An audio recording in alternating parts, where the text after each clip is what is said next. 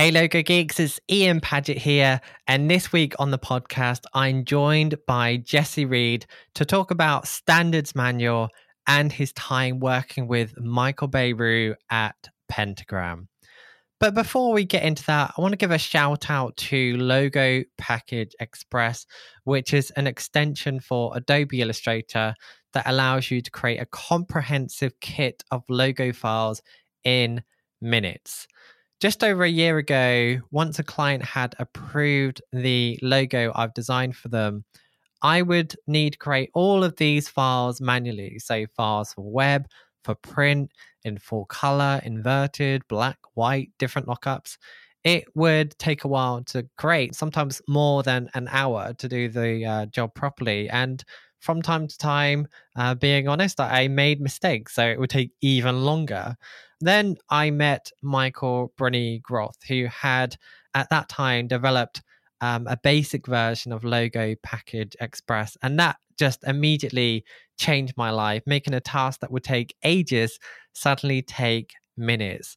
At first, it just started out as a few actions and scripts, which already saved me time. But then it just got better and better. Michael is someone that really listens to people and is very keen to create the best possible product. So that's evolved into a full-on extension to allow it to be part of the Adobe Illustrator interface. It's recently had its biggest update since it was first released just over a year back. And now it has a Pantone first workflow.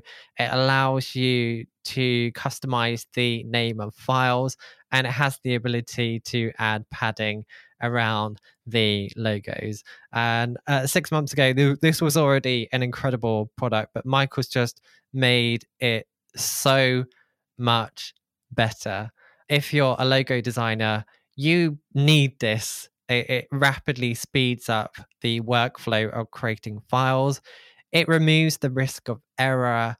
And if you're not already providing a comprehensive kit of files like this, it will make you look so much more professional too. So if you do want to go and check out and purchase Logo Package Express, head to logogeek.uk/extension.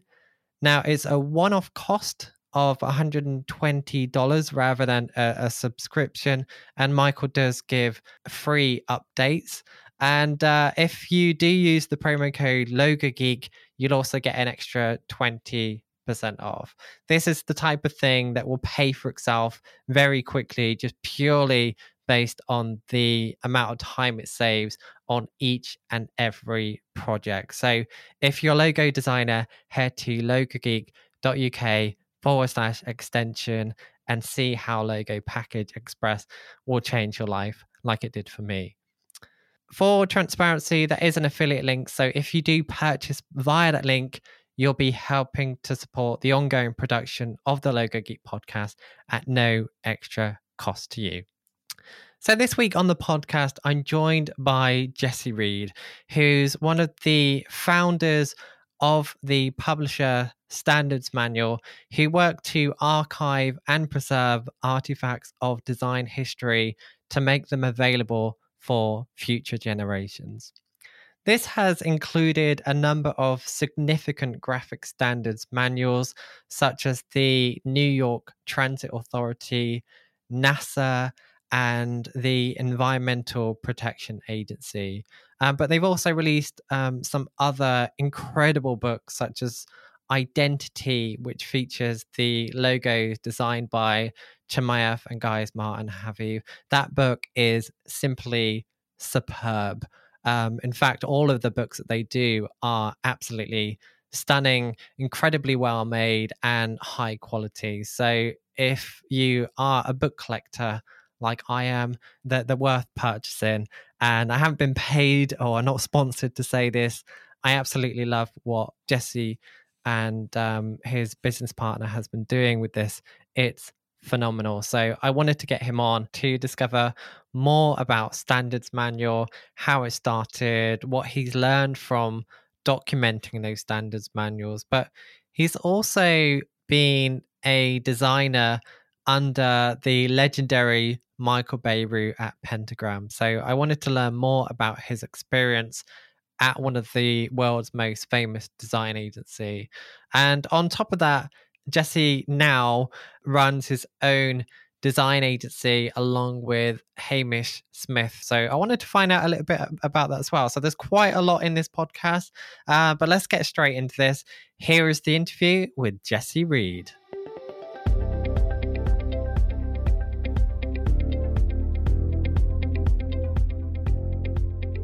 I actually found out about you through the work that you've been doing with Standards Manual, which is a company that you founded back in 2014. I've seen these manuals every time they come out. They are absolutely stunning. I bought a couple myself. And hopefully listeners, if they're not already aware of you, they'll be excited to go and check out what you're doing. So would you mind sharing, how did this company happen? Because I love what you're doing, and I'd love to know the story underneath it. Yeah, for sure. Well, thank you. And yeah, I'm never really sure if people are sick of hearing this story or not yet. But if you haven't heard it already, the company was started really and truly by accident. So I started the company with my business partner Hamish Smythe, and we were both associate partners and designers at Pentagram in New York City at the time. We were both working for Michael Beirut in that office. And really, yeah, this was a sort of a fluke occurrence where him and I and a group of other designers were down in the basement of Pentagram, which was the old building. If anyone was lucky enough to go there in New York, it was 204 Fifth Avenue, and it was this amazing old bank building.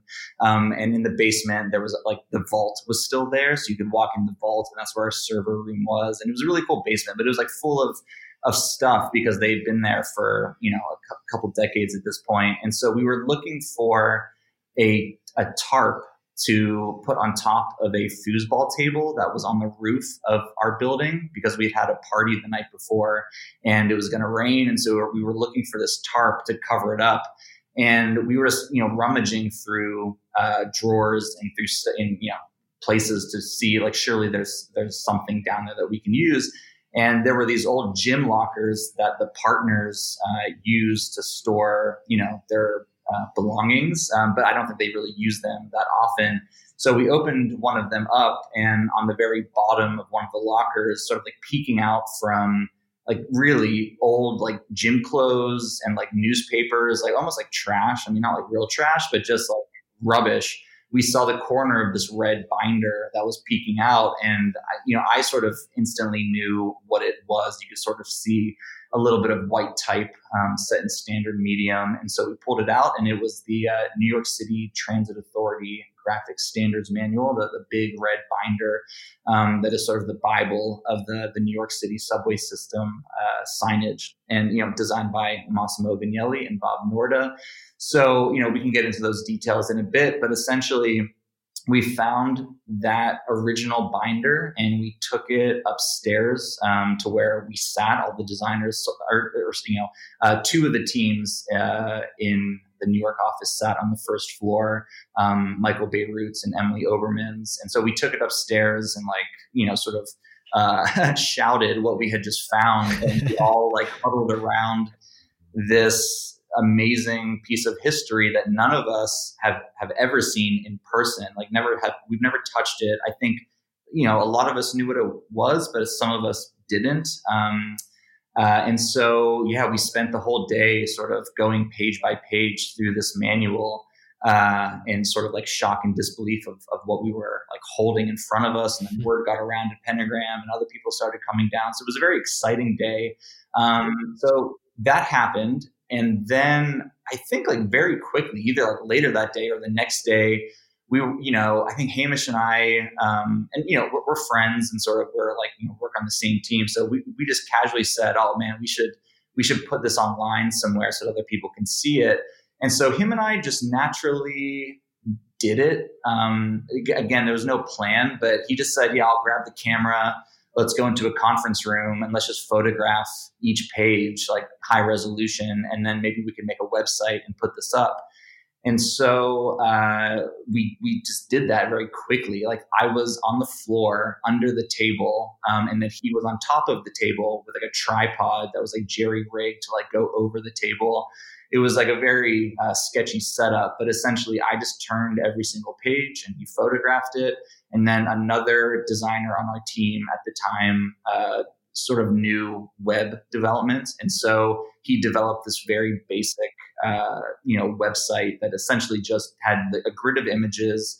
And the only cool feature about it was that it had a magnification tool so that you could zoom into every page and read the text. And this was actually the piece of the manual that was so fascinating to us, was the way that it was written. So the words and like the sort of captions for each page were so meticulous and authoritative. And, this is written by Massimo Vignelli. So you're sort of imagining him writing this thing. And so that's what we wanted other people to see, was just the way that this manual was written. And so we launched that website, and that was in 2004, or I guess that was in 2013. We launched the website, and it did end up getting quite a bit of traction. We got 250,000 unique visitors in the first week that we had launched it. Wow. So, yeah, it was like, look. And, we just wanted to share it with the other designers that we knew, and we thought probably other people would be interested in it. So I think, we put it on Twitter, and then Michael Beirut, I think, retweeted it or just tweeted about it in general. And I think Stephen Heller also tweeted about it. And so between like those two heavy hitters, it sort of went mini viral. I don't think it went like, viral in the true sense of the word, but within the design community, it got a lot of traction. So we launched that website and, got this response that was sort of unexpected, but we didn't really have any plans beyond that. So it was just like, cool. It's like, wow, that, people other than us are appreciating what we had found. And so, just to sort of end this part of the story and to fast track it a little bit, it wasn't until a year plus later that we sort of revisited the website. And I think we mentioned it to a couple people. And one of those people was a woman named Alex Daly, who would eventually become Hamish's partner. And so, they weren't dating at the time, but, when they first met, he mentioned this manual that we had found on the website and how it got all these hits. And how, we loosely thought it would be really great if it was a book, or, if it was republished, or if it were sort of reproduced in some way. But, and so we mentioned that, and she said, oh, that's a perfect project for Kickstarter, because she has been doing a lot of work with crowdfunding and in that world. And so she mentioned Kickstarter. And then at the same time, the MTA was our client at Pentagram. And so we just mentioned to them, hey, we found the original Vignelli manual. We thought it'd be sort of a cool project just to republish it in some way. And we can do that through this thing called Kickstarter. So we explained that to them. And essentially they gave us permission to republish the, NYCTA manual for 30 days through Kickstarter and see what would happen. And so the conclusion to this long introduction to the company is that we did launch that Kickstarter, and I think our goal was about $100,000, which would allow us to print 1,000 books. And at the end of the campaign, we essentially pre-sold about 7,000 books, and raising, I think it was around $800,000. So it was like 700% more than we were anticipating. And this sort of began the journey of Standards Manual. It's an absolutely incredible story. It's almost like finding a piece of treasure, but being able to share that treasure with everyone. I know when I do remember when that was on Kickstarter, and everyone was talking about it, and I've seen almost there being a trend since then of resurrecting the manuals, and obviously they become incredibly popular because now you have a whole company built out off the back of that, what you found at that time, which is incredible in itself. How do you go into like recreating one of those manuals? Is it just simply a case of, like you said, going through taking photos of them, or is there a more in-depth process that you're running through to recreate those books? Yeah. So, one thing to clarify, which we've always tried to make very clear, is that we're not actually touching the design of the manuals. So we're not editing, we're not adding, or really anything to the original content of the manual. So, just with the NYCTA manual, for example, we stepped up from photographs and went to scanning. So every page is scanned. I think that one, was still at, 2400 DPI every single page. Extremely high resolution. And then we made a very intentional, decision to print the pages of the book and leaving that paper, included. So we didn't delete or remove the actual paper background, if you will, of the original pages of the manual. So, if you've seen our reissue, you can see the yellowing of the page and sort of the texture, and even like the very subtle shadow, through the punch holes where the binder went through.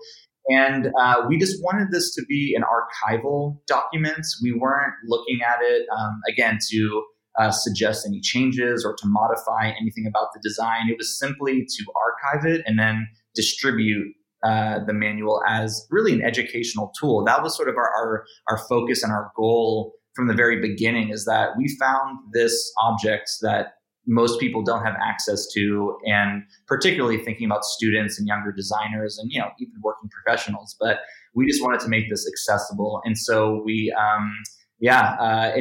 so we scanned every page, but the thing with the original binder or the original manual is that it's rather large and doesn't fit on any flatbed scanner. And so we had to scan each page twice and then stitch them together.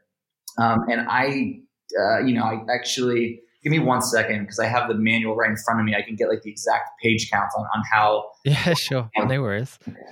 So the original manual is 364 pages. So we had to scan each of those pages twice and then stitch them together. So it was a very, labor intensive effort. And we had one of our, I think she was an intern at the time, Sonsoles, at Pentagram. She, helped us scan every page, and then we stitched them together. And then on top of that, in the original manual, there are 13 spot colors that were used for the different train lines within the system, and that were printed on the map that I think most people are familiar with. And so we extracted and separated those colors out from the pages so that they were spot colors, and then we printed those spot colors so they were accurately represented from the original manual. So that's a process that also took a bit of time, and that this wasn't printed just straight CMYK. So those are sort of like the highlights of the production process on how we recreated it. And then, obviously it's not in a binder, so it's now in a hard case-bound book, and it's wrapped in cloth and silkscreen. So it wasn't meant to be a reproduction. It really is a reissue of the original manual. So we tried to make those things as clear as we could. Mm-hmm.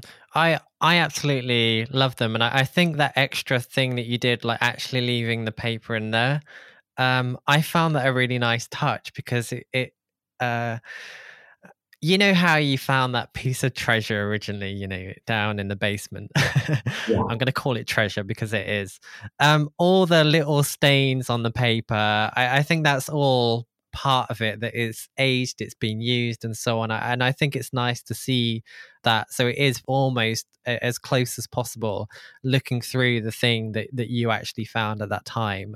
So I do appreciate that extra effort and all the extra details that you've done, like using all the different spot colors.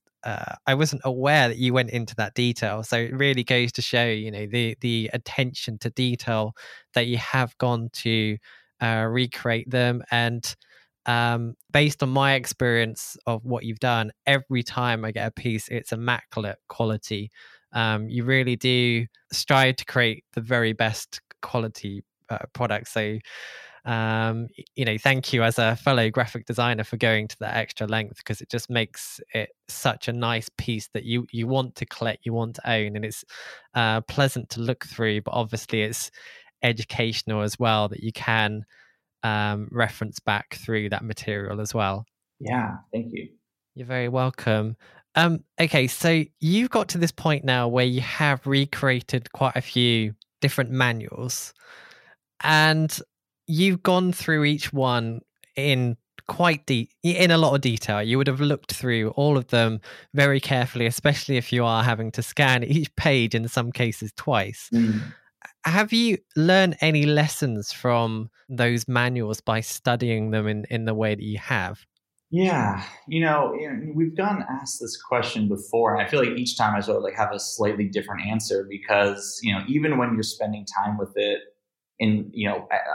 for the first time, you miss things that you see or that you don't see until you've sort of given it a break, and then you look at it a year later and then something more. So, I would say what I have observed as the most interesting sort of part about these older manuals is that a lot of it really is still the same today, and that these I call them legacy manuals, and I don't know where I got that term. I sort of and they're certainly not the very first ever brand guidelines that were designed. The ones that we have republished, there's many amazing examples, and Unit Editions, the publisher in the UK, they've published 2 volumes of manual books. And so those, show a much wider variety of them. But really, they were very early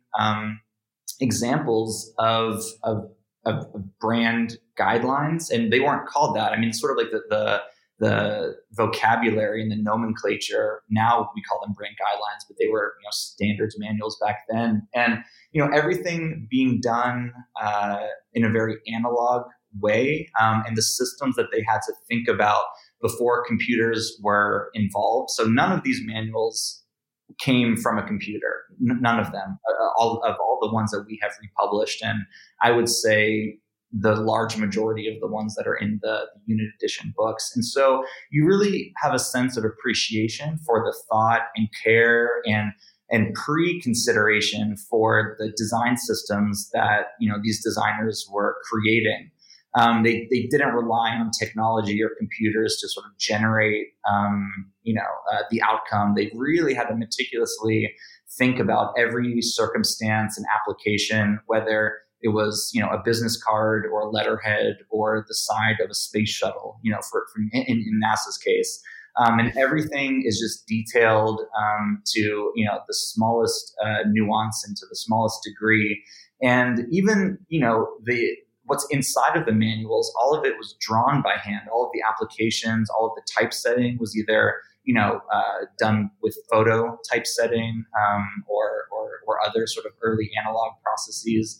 So you just really have a sense of appreciation for thinking through a design system and not letting the tools or technology drive the design. Really, these are so highly conceptual and sort of driven by a really big, simple idea that everything is sort of like in the place that it should be. And then the way that it's articulated to continue that system is so direct and straightforward. There are no questions sort of left unanswered. So again, going back to that writing component of the manuals, the way in which they're articulated are so clear that really anybody could pick up any one of these guidelines and recreate the design system, even if you're a designer right out of school, even a very early designer. So I think that's what I appreciate the most, and that's what we carry forward in our own design practice.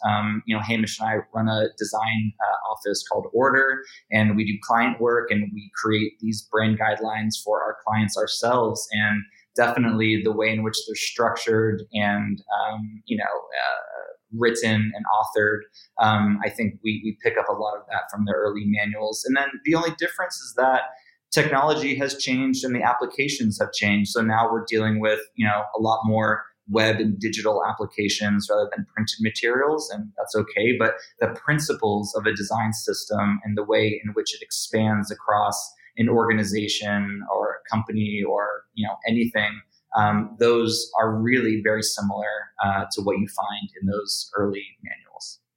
Mm-hmm. That really doesn't surprise me at all, because if I was going to create a standards manual, I would reference what's been done previously, and you always look to the best that's been created, and they just work. I've got both the unit editions manuals that got put together that are fantastic, and it's, even though the applications have changed, like you said, it's such a useful reference to create something new. So it really doesn't make sense to reinvent the wheel, because what was created then is still very much relevant here today. So it's not surprising.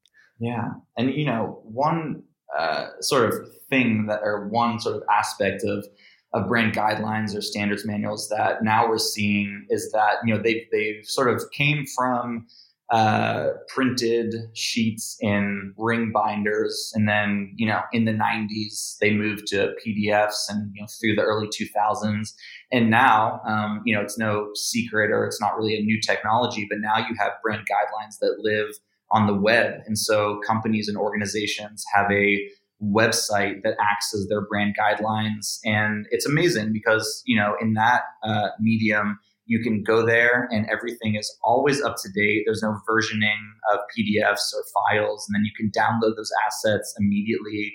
They're always, direct and up to date. So, and that's what we've started to do with a lot of our clients, is that we're developing web guidelines and website brand guidelines. As an alternative to PDFs that are really outdated at this point. So it's really it's fascinating to see the sort of arc of this particular subset of design, which is part of the reason why I think it was as popular as it was. I think a lot of non-designers and even designers that, maybe young designers or students weren't that familiar with the this sort of, just the object of a brand guidelines, or sort of the deliverable of a brand guidelines. I think a lot of people didn't know that existed, and then that was something that was handed over to a brand when you develop an identity for it. So I think exposing essentially like the culmination and the codification of that identity system in one document was new to some people. And I think it's a really exciting component to look through. Like, wow, these are all the pieces that go together to create the brands that I'm very familiar with, whether it's like FedEx or, UPS or a museum or MoMA, and all of those have a toolkit of parts and pieces of design that need to be instructed on how you put those together in order to communicate, the sort of the brand and their mission and their communication. So that's the really sort of cool, I think, aspect of where brand guidelines have gone to today. Mm-hmm. That was brilliant. Thank you for explaining where it's originated from and what people are doing today. It's not something that I thought to ask about, but actually it's useful for people to be aware of if they're not already. Yeah.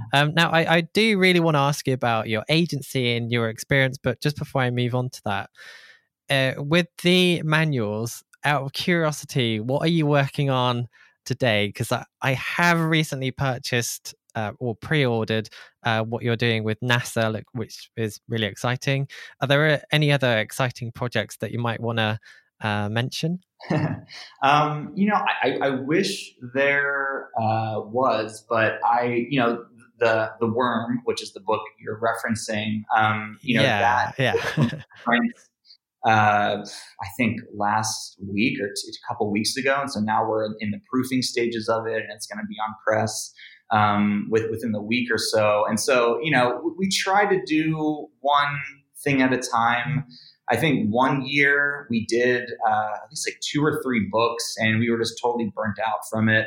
So there's quite a lot that goes into it. And honestly, it really is just myself and Hamish leading the project. And then we might bring on one designer to sort of help out with the production. But it's a very small team. And so there's a lot of heavy lifting that needs to be done sort of between all 3 of us. And so, just on top of our day jobs, it gets quite time consuming and exhausting. So, we don't have anything sort of simmering at this moment. And, we always have a couple of ideas, but, I think the Worm, that book is sort of an example of where the company has gone. We're not really republishing or reproducing manuals that much anymore because, we sort of feel that the 2 or 3 that we've done are sort of the ones that, the biggest and sort of best ones that we would want to do, and the ones that have, I think, the broadest audience of interest, and that just sort of like set the standard for so many companies and design systems that came after them. And I'm referencing the NYCTA as one, NASA as one, and then the EPA system as another. So, I don't know how many manuals will actually continue to reissue, but what is really exciting is that we get to do these other types of books, like the Parks book or Chimaev and Geismar and Haviv, their sort of monograph, and then the Worm, which is essentially a photography book. So, we'll look forward to doing some more, I guess, more traditional publishing in that sense, or ones that have still a foundation in the history of design. That's really what, so we have like a criteria for what books we would or wouldn't publish. And I think as long as they include design history and, more specifically graphic design, I think we wouldn't be opposed to other areas of design. Who knows, maybe one day we'll do something in architecture or fashion design or interior design or product design. But right now there's nothing very juicy to reveal, unfortunately. But we're very proud and excited for the Worm to come out. So we'll let that happen and then see where things go. But that's the beauty of being a publisher and being an independent publisher, is that we don't have anybody pressuring us to do another book.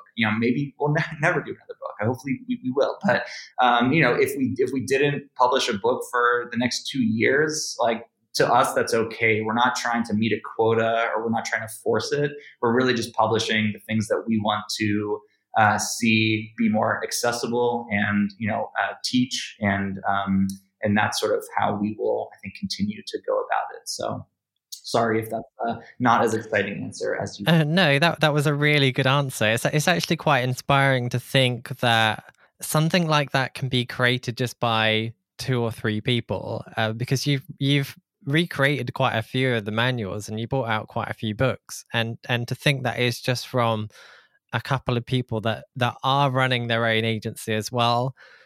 I think it's amazing what you've done, and I actually think the approach is nice, because as someone who likes to collect these books, if you was to release 3 or 4 a year, it kind of saturates it a little bit. It's actually quite nice that you release one every year and drip it out slowly, because that the NASA book I mentioned, I don't think that comes out for a while yet, but I've seen it promoted in a number of places, and I thought, I'm going to pre-order it. It looks amazing.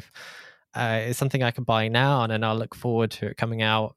What is it, like November or something? Is quite a while away. Yeah. But I think because you are releasing them quite slowly, it makes it more accessible to be able to collect them all. Mm-hmm. Yeah, and we're very transparency is a big thing. I think I've said that word a couple times, and with our company, we really do like being transparent about our process and the way that we go about it, and what you're getting or what you're not getting. And the reason why you won't get that book until later this year is because it is a pre-order, and we essentially created the book or the concept of the book very quickly. I mean, I would say within 4 weeks' time from the day that we said, hey, we should do a book of these images celebrating the worm because NASA's bringing it back. And 4 weeks later, we had released it on our website on a pre-order.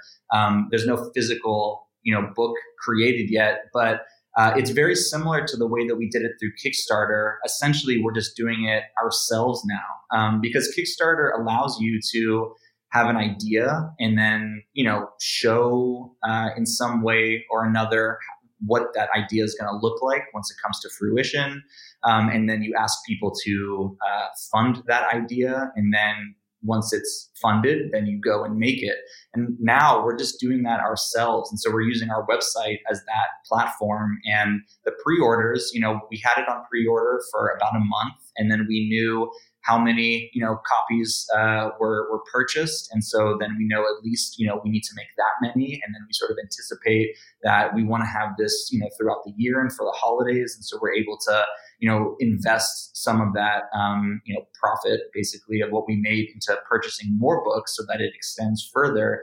And it really is a model that has been working for us. And I think more and more independent publishers are probably using that model.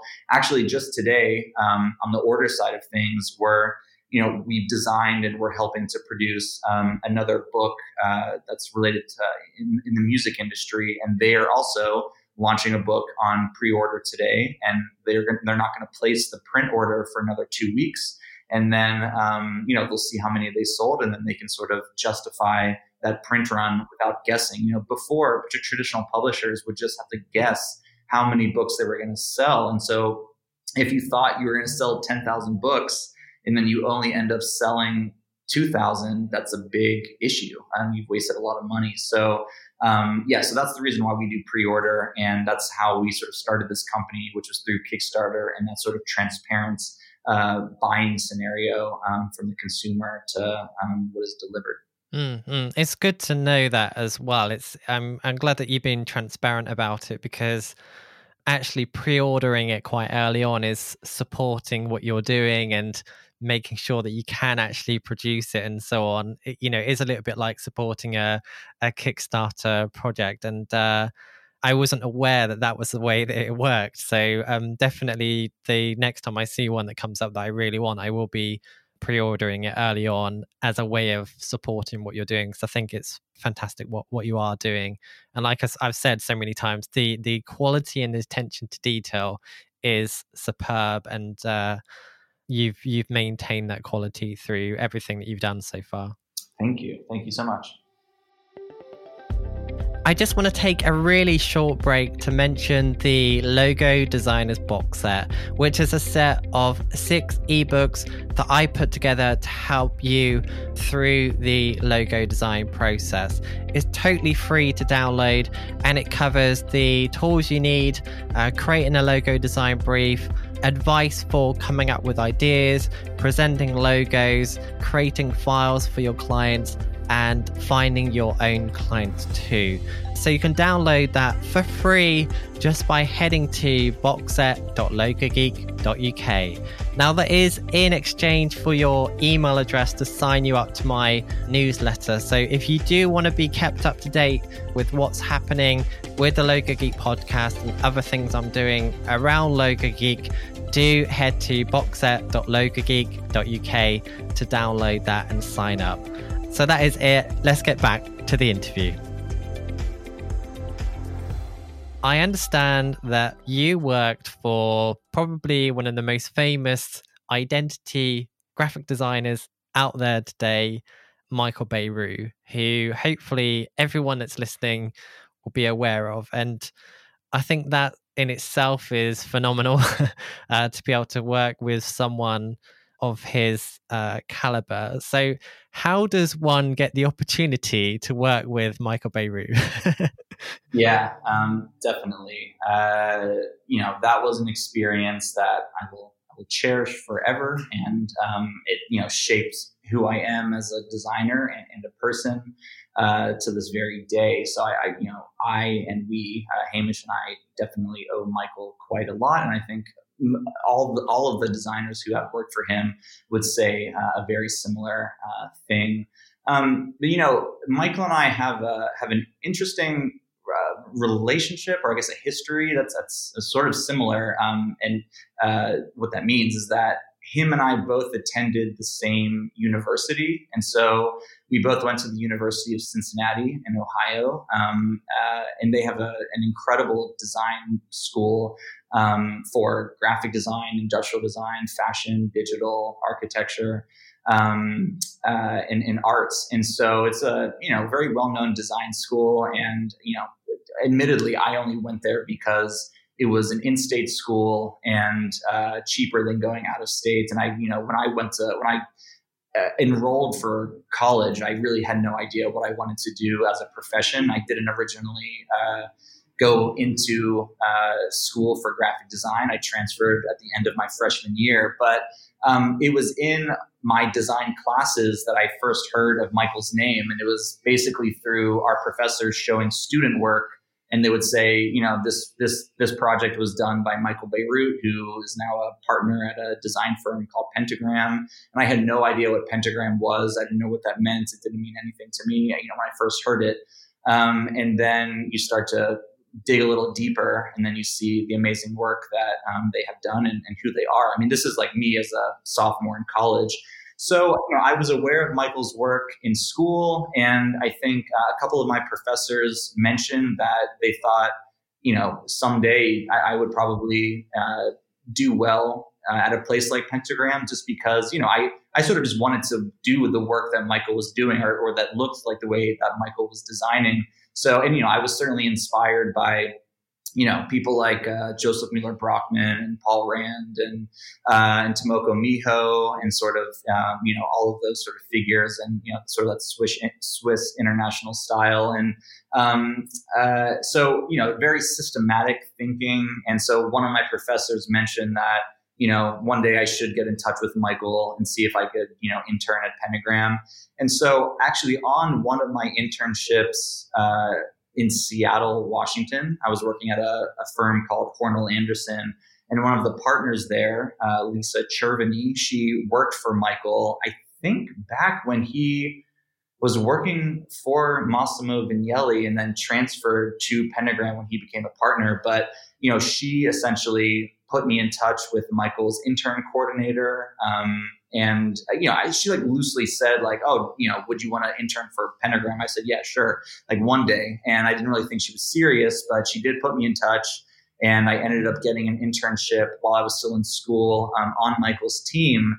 And so, I had a 3-month internship with him. And I don't think, he's so busy and has so many projects going on, so many designers. I don't know how much he really pays attention to, all the interns that come through. I mean, he pays attention to them, but there's so many, he can't really remember all of their names. And I don't blame him. It'd be difficult for anybody.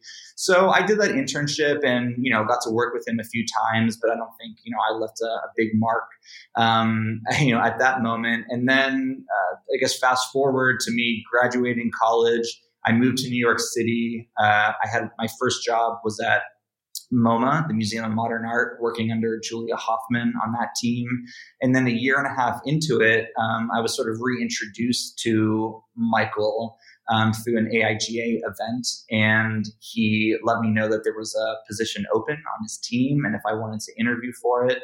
And it's funny because of course I wanted to interview for it. But again, if I'm being honest, I was only working at MoMA for a year and a half. And that was my very first job out of college. And I just sort of thought arbitrarily that you had to work at a place for more than 2 years if it was your first job. I don't know where I got that from, but so I had this moment where I was like, well, I don't really know if I'm ready to leave my job. I actually really liked it. MoMA was an amazing experience, but I said, I'll just go interview. Of course, I'm not going to pass that up and see what happens. So I interviewed, and then I left the interview thinking, okay, I want this job. Like now I've made my decision. I really want it. And so, I sent the follow-up email to Michael saying, thank you. And then I think that evening he emailed me and saying that he would love to offer me the position. So I put in my 2 weeks notice, and that started my position with Michael. That's amazing. I bet you were so excited. Yeah. I mean, especially, having learned about him through school and so on, it must have been almost like getting your dream job at that point. Yeah, 100%. I mean, I thought maybe when I was, late in my career, in my 40s or whatever age I wanted to make up, that maybe one day I would work at Pentagram and sort of like work my way up to it. But I'm trying to think how old I was. I mean, I must have been 23,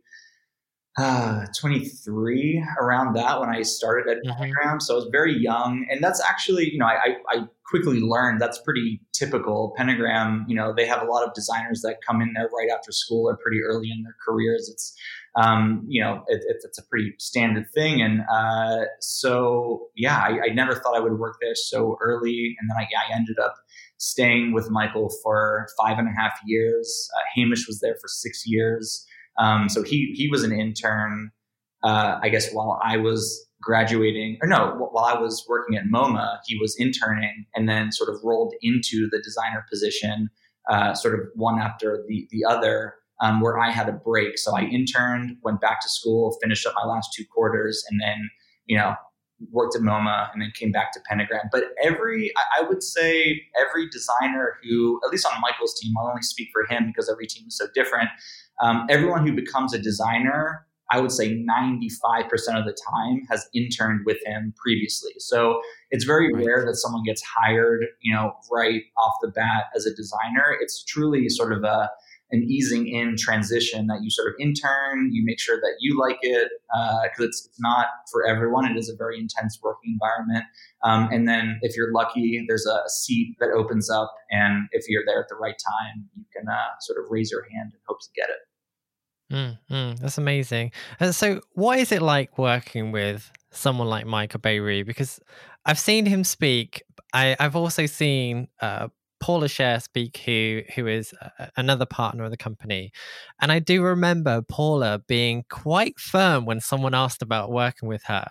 She made it very clear that she is the person that makes the call on everything, and you just need to do as you're told. She was quite firm about that in this presentation she did, or it was an answer to a question. Mm-hmm.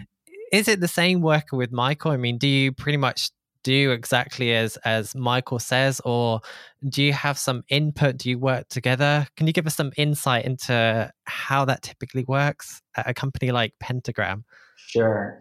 Yeah. So that's, that example really, I think, paints the picture of Pentagram and how it's different from other agencies. Because as you know, and I think probably most of the people listening know that it's a partnership. So there's no owner of Pentagram. There's no CEO. There are partners that make up the company. And all of those partners are very different from one another. It's a very personality-driven company. I guess, in my opinion, you could argue that. But every partner has their own approach. They're a different personality, a different interest in design. And sort of they tend to do sort of a body of work that is more focused on either editorial work or exhibition design or product design or identity design. And that's the beauty of Pentagram, I think. So Paula is very different than Michael, and I think they would both agree. And, Michael's different than Eddie Opara and different than Natasha Jen, and the list goes on through all the partners. So they do, and they each run their teams independent from one another. So the structure and the process in which the designer will go through on any given team is almost black and white.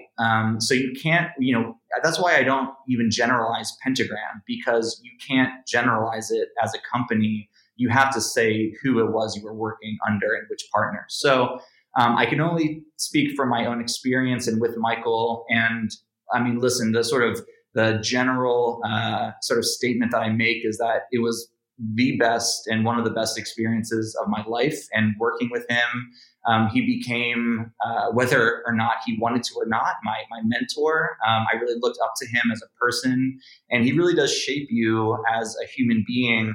And then, of course, the way in which he handles design and the relationship with other human beings, which is what we're doing. We're working with people.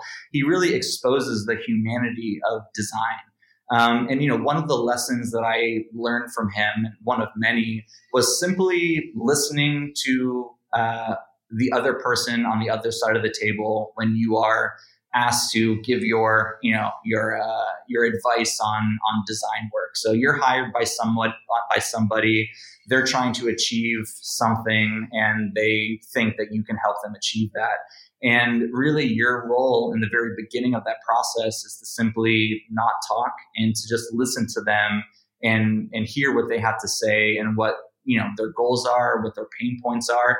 I mean, it's very similar, and I don't like this whole analogy for designers being like doctors, because I think we're nowhere close to doing the work that doctors do. But in the sense of having a bedside manner and really understanding the human behind the organization or the brand, which we're designing for most of the time, that's really where the work starts. And so, he really taught me, and I think everyone, that if you listen enough, they will articulate what it is that they really want. And then it's your job to sort of observe that and then to reimagine or to interpret what that looks like visually, because that's what they can't do. So he really taught me to listen first and design second. And I think I apply that to this very day. And I tried to also teach that to our designers working at Order.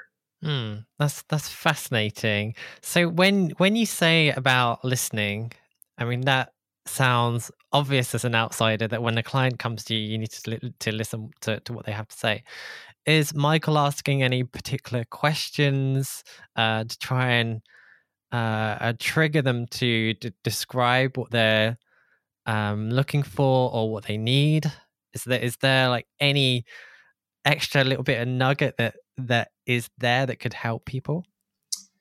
Yeah, I'm trying to remember. I mean, what I'll say is that there is no list. There's not like a list of 10 questions that he always ran through. It really was different every time. And that's sort of the beauty of it. He's conversational. It's not like you are going into some sort of interrogation and you have to get through the first 5 questions to unlock the next 5 questions. And only if you do that will you get the result that you're looking for. He treats every person and every client differently. And treats them with the same amount of respect and sort of understanding, but also, understands that every person is different, the situation is different, the industry is different. So it's not sort of a one size fits all approach. And I think that's what we took away from it in the way that I go about my own client interviews and the way that we sort of meet new people, is that I need to understand who you are first in order for me to even ask any questions, and to understand your background and your history and why you're doing what you're doing. I mean, his clients are so diverse. He'll work for a restaurant or a technology company or a school, and that could be like a public school, or it could be a university, or it could be, you name it. It could be the MTA, it could be anyone. And so that diversity was the most exciting part of that job. And what we are luckily sort of, doing at Order, we sort of found ourselves also having that diversity of work where, right now I'm working on an identity for a yoga studio, and then also an IT company, and then also, a college in higher education. So all 3 of those clients and those people and those groups of people are very different from one another. And the questions that I would ask one don't necessarily apply to the other. So it really is about trying to understand who those people are first and then getting into, specific questions next. And then, I'm sure he asked things like, if you were a car, what would you be? Or if you were, a meal, what food would you be? Sort of like weird, zany questions like that don't have a lot to do with design, but sort of gets them thinking visually to some degree that they might not have practiced doing. Like, if you ask someone to say, what typeface are you? Most people who aren't designers won't know how to answer that. So you have to ask them something that relates to them. So, you have to, again, like if you're working with a yoga studio, you have to relate that to some sort of, aspect of yoga or mindful practice or whatever it might be, for them to start speaking about themselves and the way that their company is sort of being run. And then we also, I don't think Michael asked this too much, but we're really fascinated by the business aspect of our clients. Like, we'd like to know, how do they make money? Like, what is their business model? Or, how do they reach people? What are sort of like the approaches that they take in communicating? So it's like every, and this has been said many times before, but design is about everything that's not design. So you ask the questions that are not design related, and that should influence, what the work that you will be doing, the outcome of that work. Mm. That's absolutely fascinating. I think that's one thing that really sets apart graphic designers that are really succeeding out there. They are asking questions and truly understanding what the problem is, and working in that way. I think that's one of the things I've learned by speaking to lots of different designers, is asking questions and listening. So I think that's a really fascinating insight. I'd love to ask more questions about Michael, but we've got 10 minutes left, and I want to hear your side of the story. So in 2017, you left Pentagram and you started your own agency, which you mentioned earlier, which is Order. So you mentioned that this was your dream job. You was doing something amazing working with Michael Bierut. That was an incredible experience for you. What's the reason why you left that to start your own business?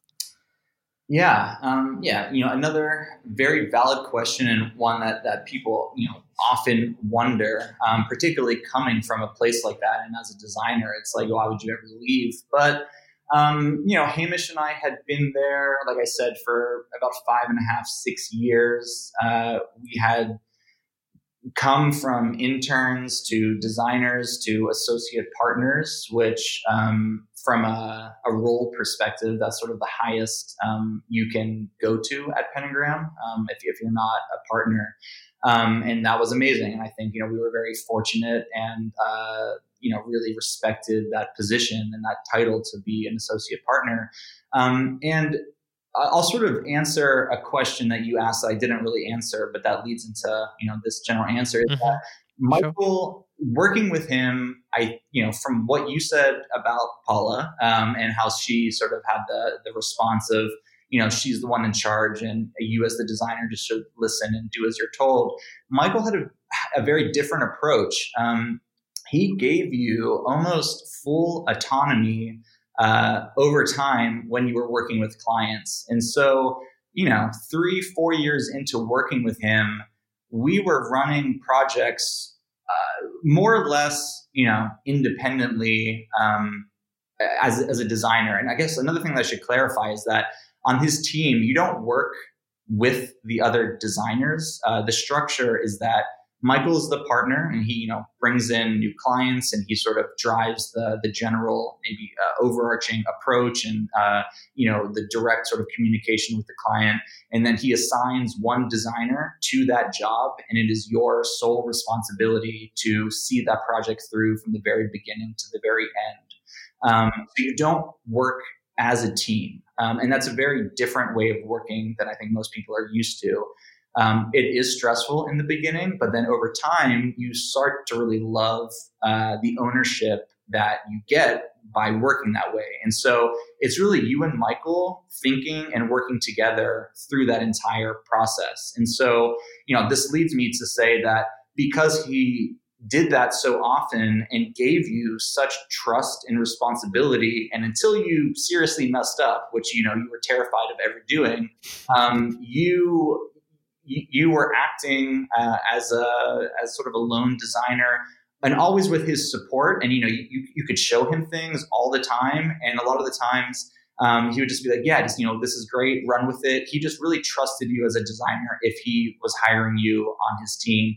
So almost to his fault or the detriment of his team, because of that independence and autonomy that you get over time, you really feel this confidence to be making decisions on your own, and to work with clients directly, speak with them directly, and sort of, go through that entire process without sort of having someone looking over your shoulder, which he did not do. And again, it's like, it was an incredible amount of pressure to have that trust and responsibility. So 5.5, 6 years into it, we felt that, man, if there was ever a moment that we could do this on our own and sort of prove to ourselves that we could do this, sort of outside of the wing of Michael, it was just like a gut feeling. It felt like this was the right moment. Hamish and I had been running Standards Manual at that point for, 3 years.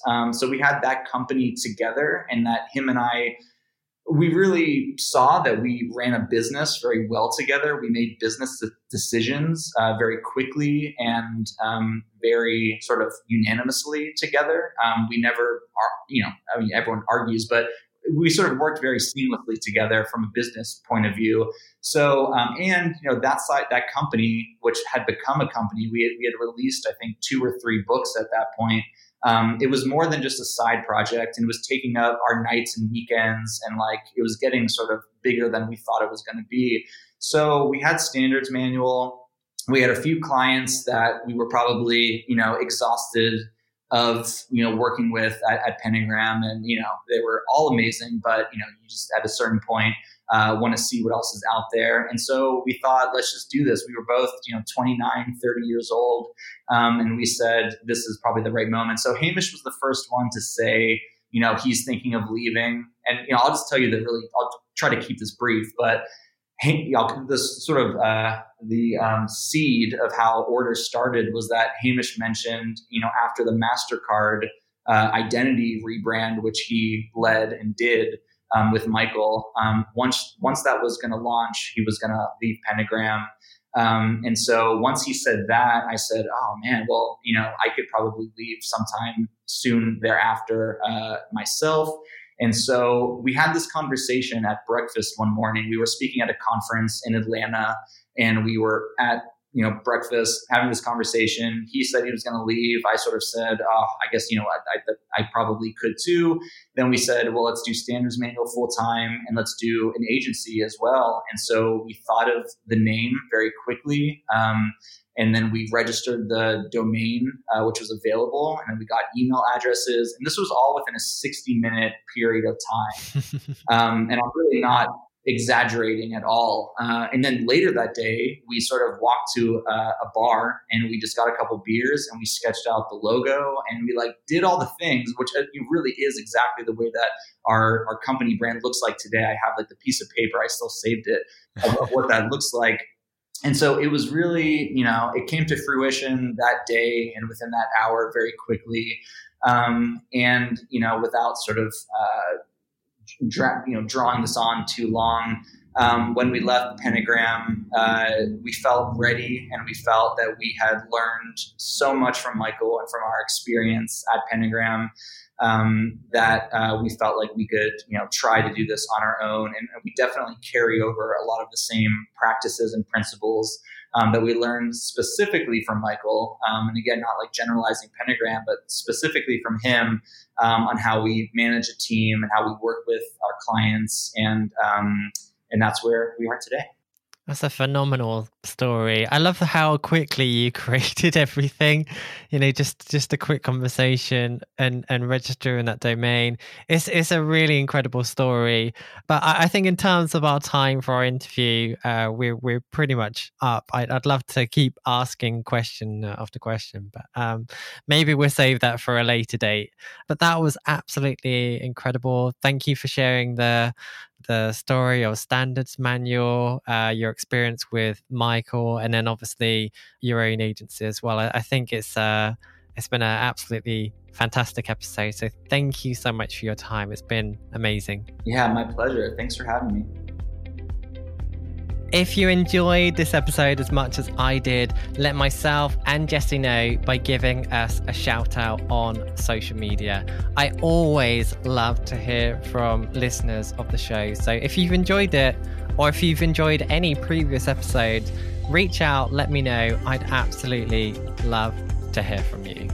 Now, if you want to learn more about Jesse Reed, you can head to a number of his websites. So his agency Order is at order.design. Standards Manual is at standardsmanual.com. And Jesse's personal website is jessereedfromOhio.com. Alternatively, I'll link to all of that in the show notes, along with links to any books or information that we might have mentioned as well. So to find the show notes for this week's episode, head to logogeek.uk/93. In the show notes, you'll also find a full transcription of the interview too. So if you want to skim back through anything, you can do that with the transcription. So again, the show notes can be found at logogeek.uk/93. Now, if you're keen to discuss anything we mentioned in this podcast with me and almost 10,000 logo designers from around the world, you need to join the Logo Geek community on Facebook. It's a free community to join and it's very active. So any questions you have, any feedback that you want, or any support that you need, you'll be able to find that in the Logo Geek community. So to find that, just head to logogeek.uk/community, or if you're on Facebook already, just search for the Logo Geek community and hopefully you will find it. Now, if you have been enjoying the podcast, one way that you can help to support me is to write a review on iTunes. So if you do have a moment to do that, it will be very much appreciated, and that will hopefully help me reach a few more listeners too. So that is it for this week, but I'll see you at the same time next week for another exciting episode of the Logo Geek podcast.